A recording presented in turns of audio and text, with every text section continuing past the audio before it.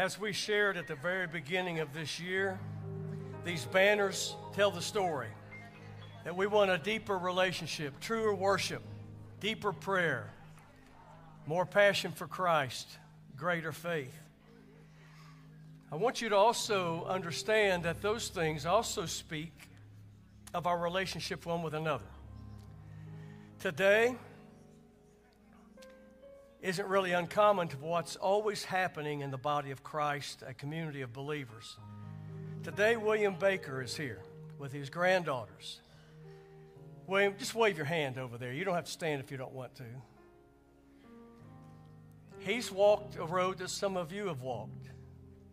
Phyllis went home to be with the Lord just a number of days ago. First time back with us. This is family, church. It's so good to see him here today. But not only is he walking that road, Helen McKnight is here. Helen, wave your hands right there.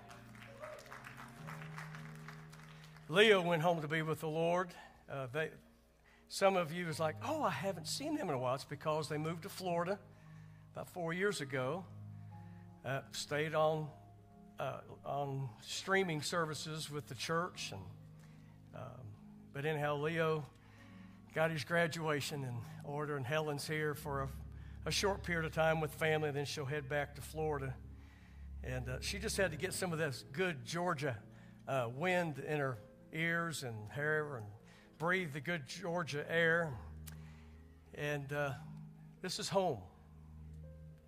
They were a big part of the church here. And so for both families, it's part of the journey as we talk about loving on one another, serving our God together. Today I want to share a message with you that might be the best sermon I ever preached in my entire ministry.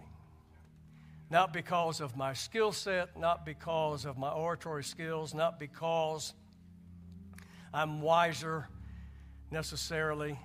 The message itself. It isn't so much the delivery, it's the content that we're always preaching around it, but I want to hit the bullseye today. I want to start off with a question that all of us ask. Who? Me? You talking to me? God, you want me to do what? God, do you know my name? Brad came to me earlier, our lead usher today, and just happened to tell me a random testimony of what happened to him many years ago, going through a time of struggle. And he said he just heard a distinct voice in his spirit. Patience, my son. But it took him years beyond that statement because he was going through crisis. He kept hearing the word patience, but it dawned on him, but he called me into relationship, my son. Who, me? Son of God, daughter of God, child of God. Who, me? Matter of fact, the Word of God speaks to us so much about these type of things and tells us that the works that Jesus did, that we can do as well. And you're like, who, me? So most of us feel inferior, and that's why a lot of work isn't done, because we just don't feel like we measure up, that we're qualified. We know our list of failures, and it negated our pristine, perfect life. Well, the Bible's filled with examples, and you'll probably find yourself in this list when you don't think that you're good enough. How many don't feel like you're good enough? Raise your hand. Well, this is for you. When you don't feel like God can use you.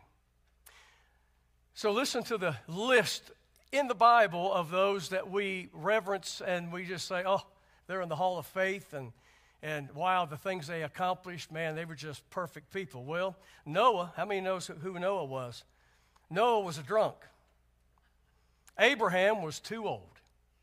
Isaac was a daydreamer. Jacob, he was a liar. Leah, she was ugly. Boy, that always hits a nerve. Joseph was abused. Moses stuttered. Gideon was afraid. Samson was a womanizer. Rahab was a prostitute. Jeremiah and Timothy, they were too young. David had an affair and was a murderer. Elijah was suicidal. Isaiah preached naked. Don't get any ideas.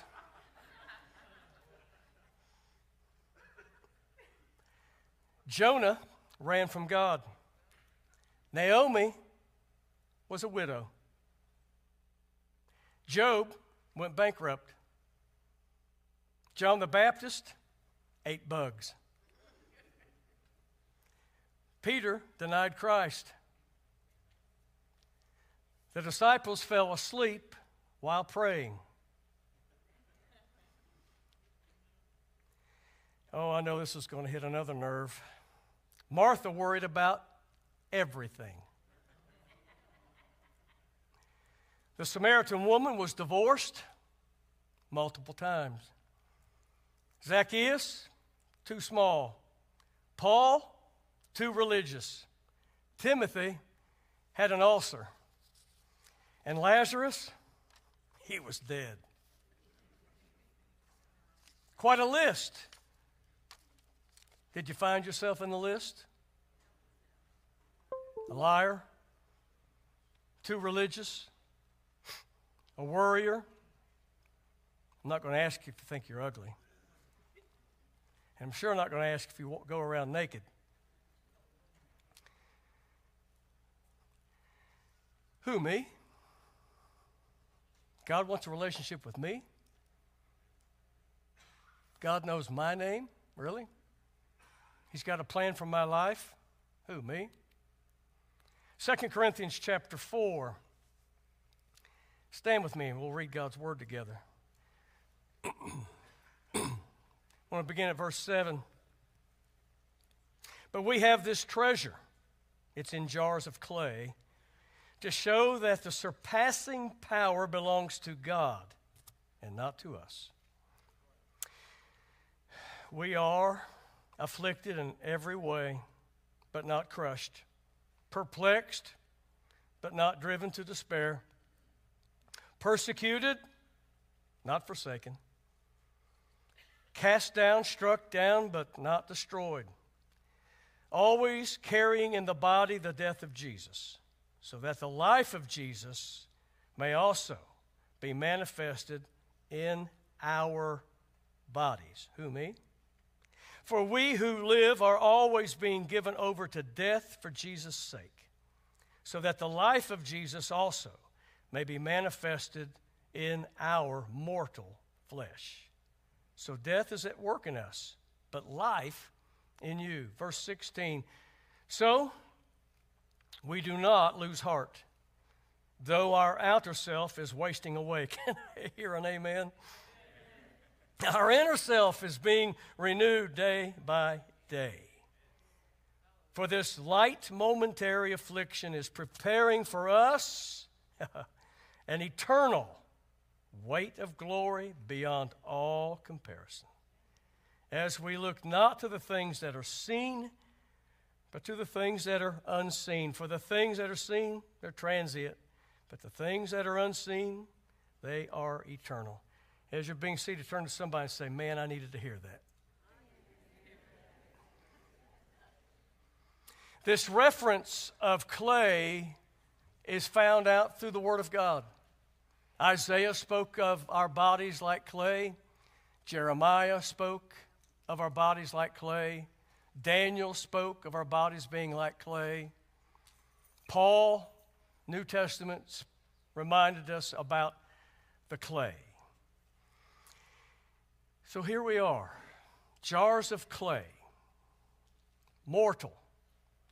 The things that we relate with is that our bodies is likened unto an earthen vessel. They both came from this earth. We're just living dirt, living clay, taken from this world and given the privilege of something being put into us that is everlasting. The jars of clay reference brings up some realities for us as human beings. Many of us don't accept change very well, do we? This means yes. And once we find ourselves shaped, we're finally mature, we're finally of age, we're finally finding out what we do well, the things of God, we feel like I know what God has for my life in this season, and we're feeling real good. Once that's established, we have a hard time accepting change. That maybe He wants to do something new in our life, do something different in our life. Use us in ways now that He couldn't use us in previous years.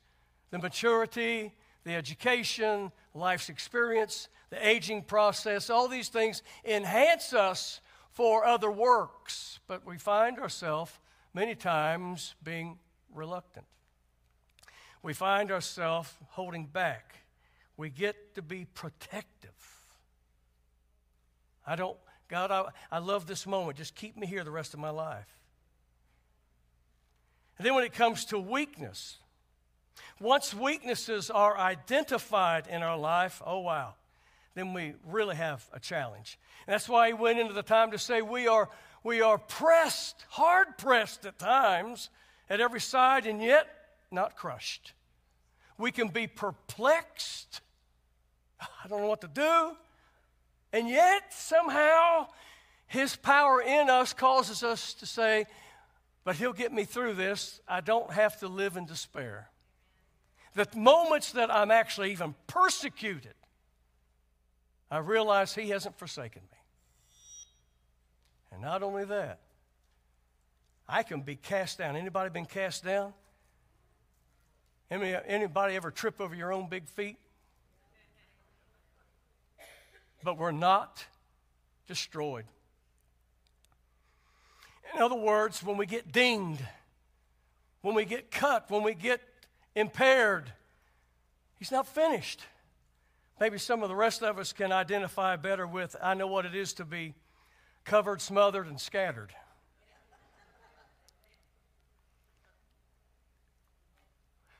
And yet we're jars of clay. And what we're learning and what we're being reminded of is this huge reality that we know, but we need to make it absolutely outstanding in our understanding as well, that our weaknesses are not removed from us.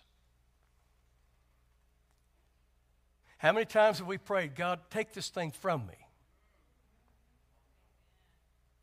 How many times have we said, I wish I was pretty as so-and-so. I wish I was as popular as so-and-so. I wish I was as gifted as so-and-so. I wish. I don't like being me. Because I know about my weakness. And I hope nobody else has recognized it. But if they have recognized it, then it's even more painful. So we find ourselves retaliating. We find ourselves maybe cocooning or being alienated from somebody else because we don't like being less than perfect. Wow, Pastor. But that's every single one of us. We like it when we can dress up, smell good, get every hair right where we want it. We like our clothing to be designer fashion. We like it when everybody's like, wow, you look great today. We like that. We don't like it when somebody says, what happened to you?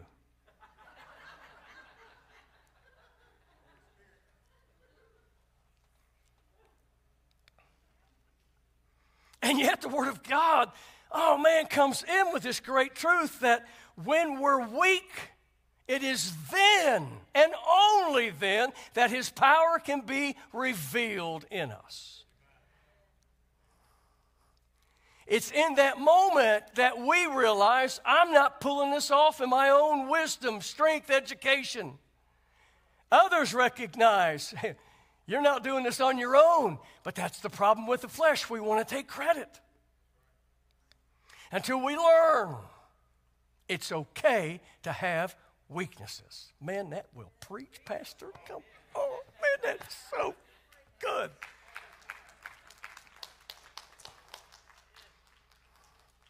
Jars of clay.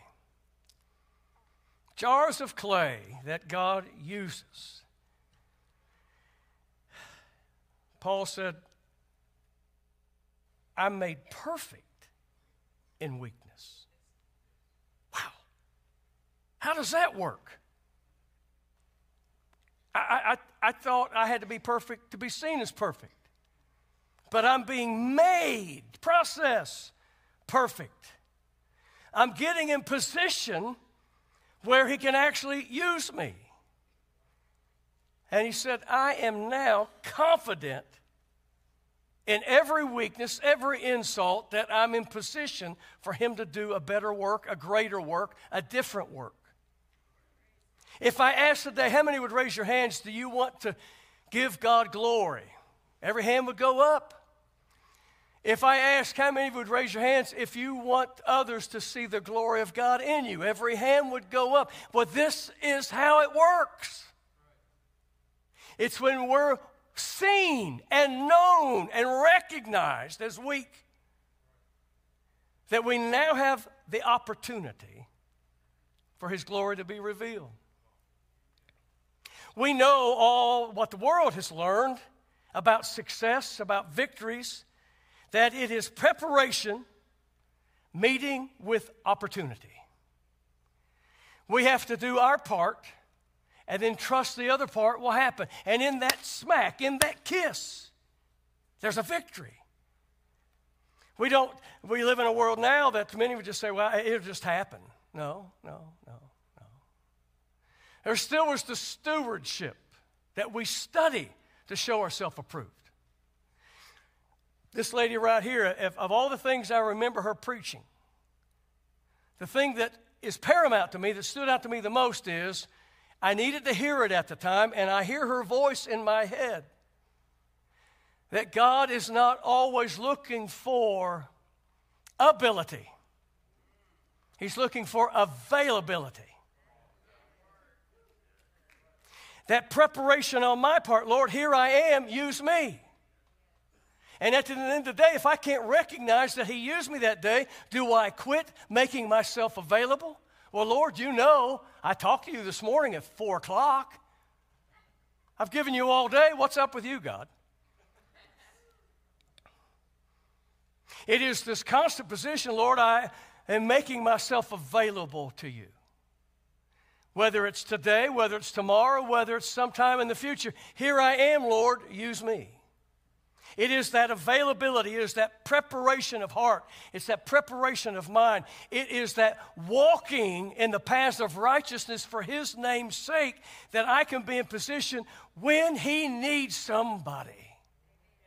How many of us have had those weak moments in life when we have stumbled all over ourselves? We have run our big old mouths. Can I hear an amen? And then all of a sudden, opportunity opens up for us to witness to somebody, and we're like, yeah, that's not working. I just cussed you 10 minutes ago. Those of you visiting, this is how I preach. I'm going to get in your stuff, and I'm going to keep it real. Have any of us walked a perfect walk? Turn to that person next to you and say, look at me. He's talking about me. No, I have not. But where we many times cheat ourselves is, well, you know, I'm not perfect, so everybody knows that. Oh, wah. What are you going to do about it? I wanted that opportunity. I missed that one. But there'll be others. That's the secret. Lord, I know I've said, here I am, Lord, use me. And you've had those opportunities. The door was wide open, but I didn't feel worthy to walk through it. I felt like who, me? So, Lord, I don't want to be in that position again. I want to be available. I want you to see me for who I am. God, I want you to order my steps. I want to bring glory to you. He brings out this statement that in us is treasure. Who, me? Many times it's hidden treasure. Too often it's hidden treasure. We don't even know what's in there. When my son, several years ago, this young lady's husband now, I took him to Lee University. Aaron was at that age of, I'm just trying to find myself. We had moved to Georgia from Arizona. He wasn't real happy with his dad's decision. Struggling. We've all been there. Life wasn't working out the way he thought it was supposed to work. Things were good. All of a sudden it was changed. That clay was going to be reshaped. See, this is the good thing about the clay we're made of. It's living clay. It can be remolded. So Aaron finally comes to me after a lot of ordeals, and he said, Dad, I want to go to Lee. It was his decision.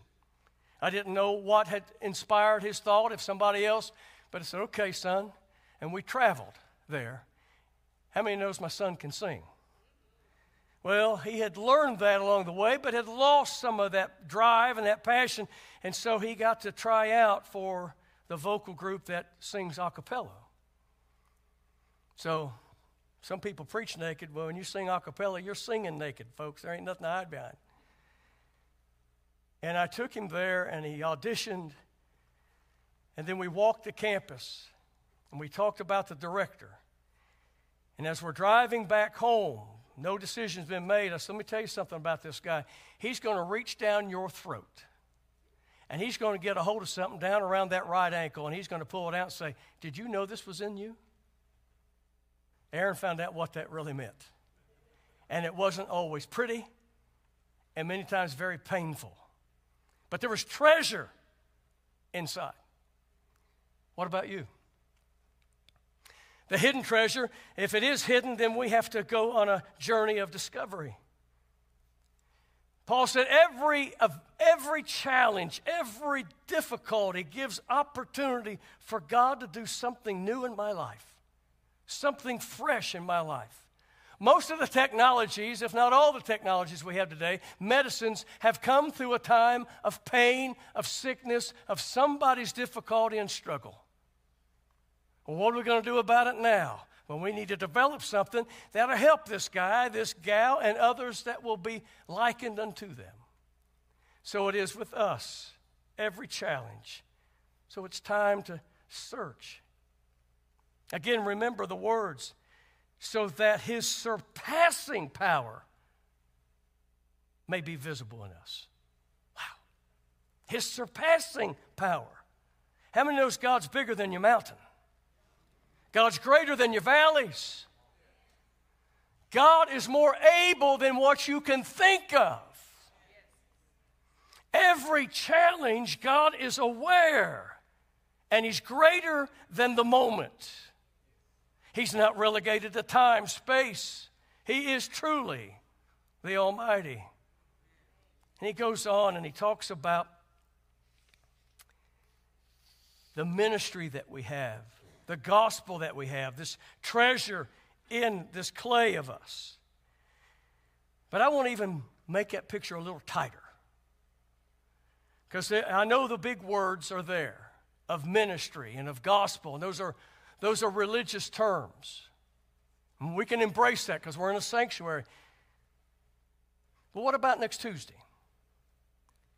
What about Thursday morning? Are we still feeling that same way? Well, here's what the ministry is all about, and this is what the gospel is all about. And I'll read you the words, the lyrics from not a religious song, but a song most of you know if you have any age on you at all. It's a Hal David song, a Burt Bacharach song. What the world needs now is love, sweet love.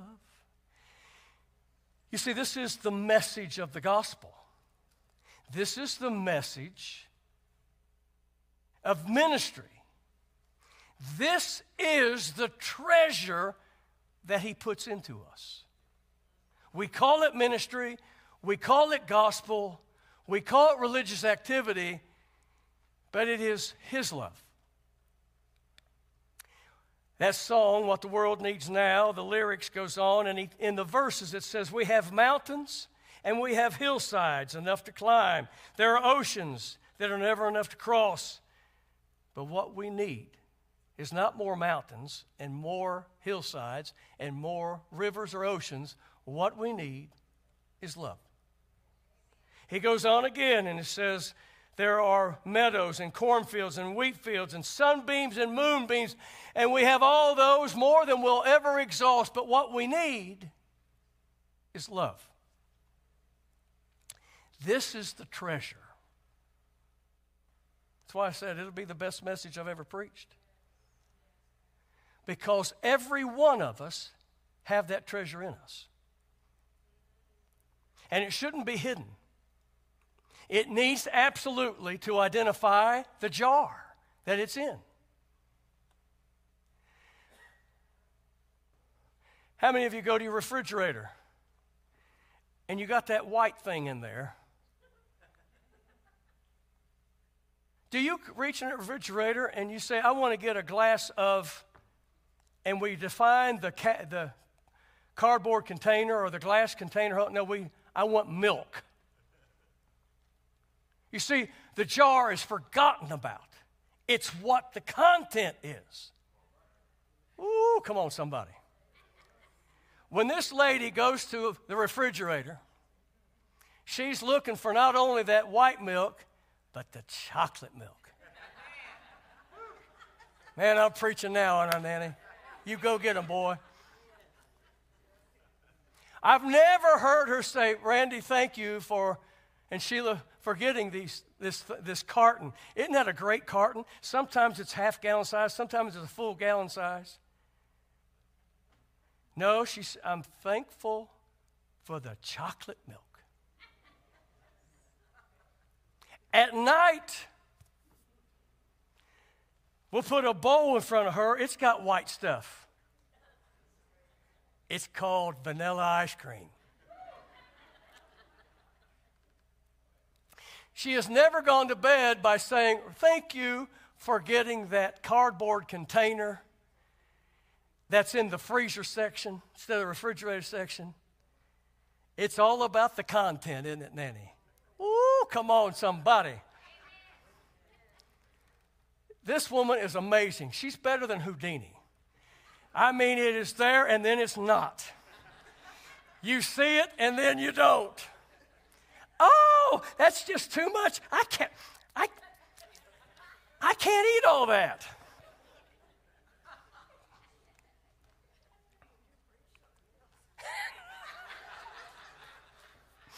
I'm preaching from the book of Nanny today.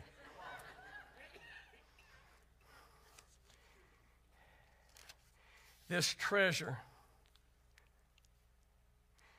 There's a plaque in our office that Lauren Adams brought in. I asked her to scan it. She said, I don't do that. I'll just put it on board. She'll put it on the screen right now. And it's the whole message that we're preaching right now. You still with me, girl? Nope, she's not there. She had to call out to do something. So I think somebody else is running over there. I don't want to lose my moment.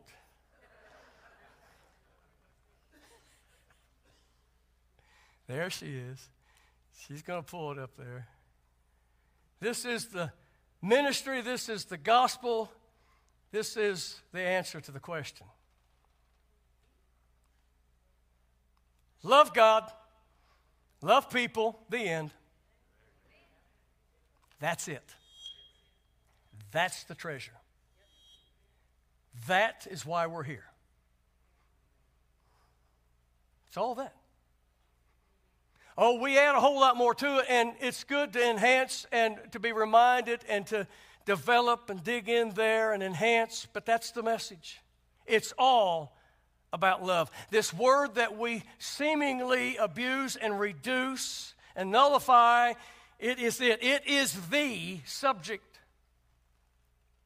God is love. And he gives us the opportunity to love him back. And most of that time, we're loving him by loving others. The end. When you get this simple phrase in your head, it'll change your walk. When you're getting ready to blast somebody because they have irritated you and they've got you on your last nerve ending. Love God. Love people. The end. How many miracles are waiting to happen with that act of wisdom?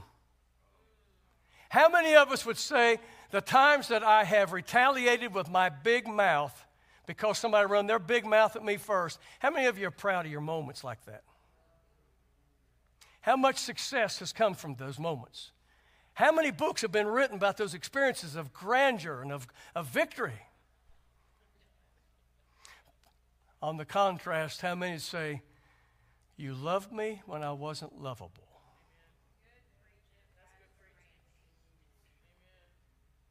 Because somebody loved us when we were far from lovable. Who, me? Stand with me.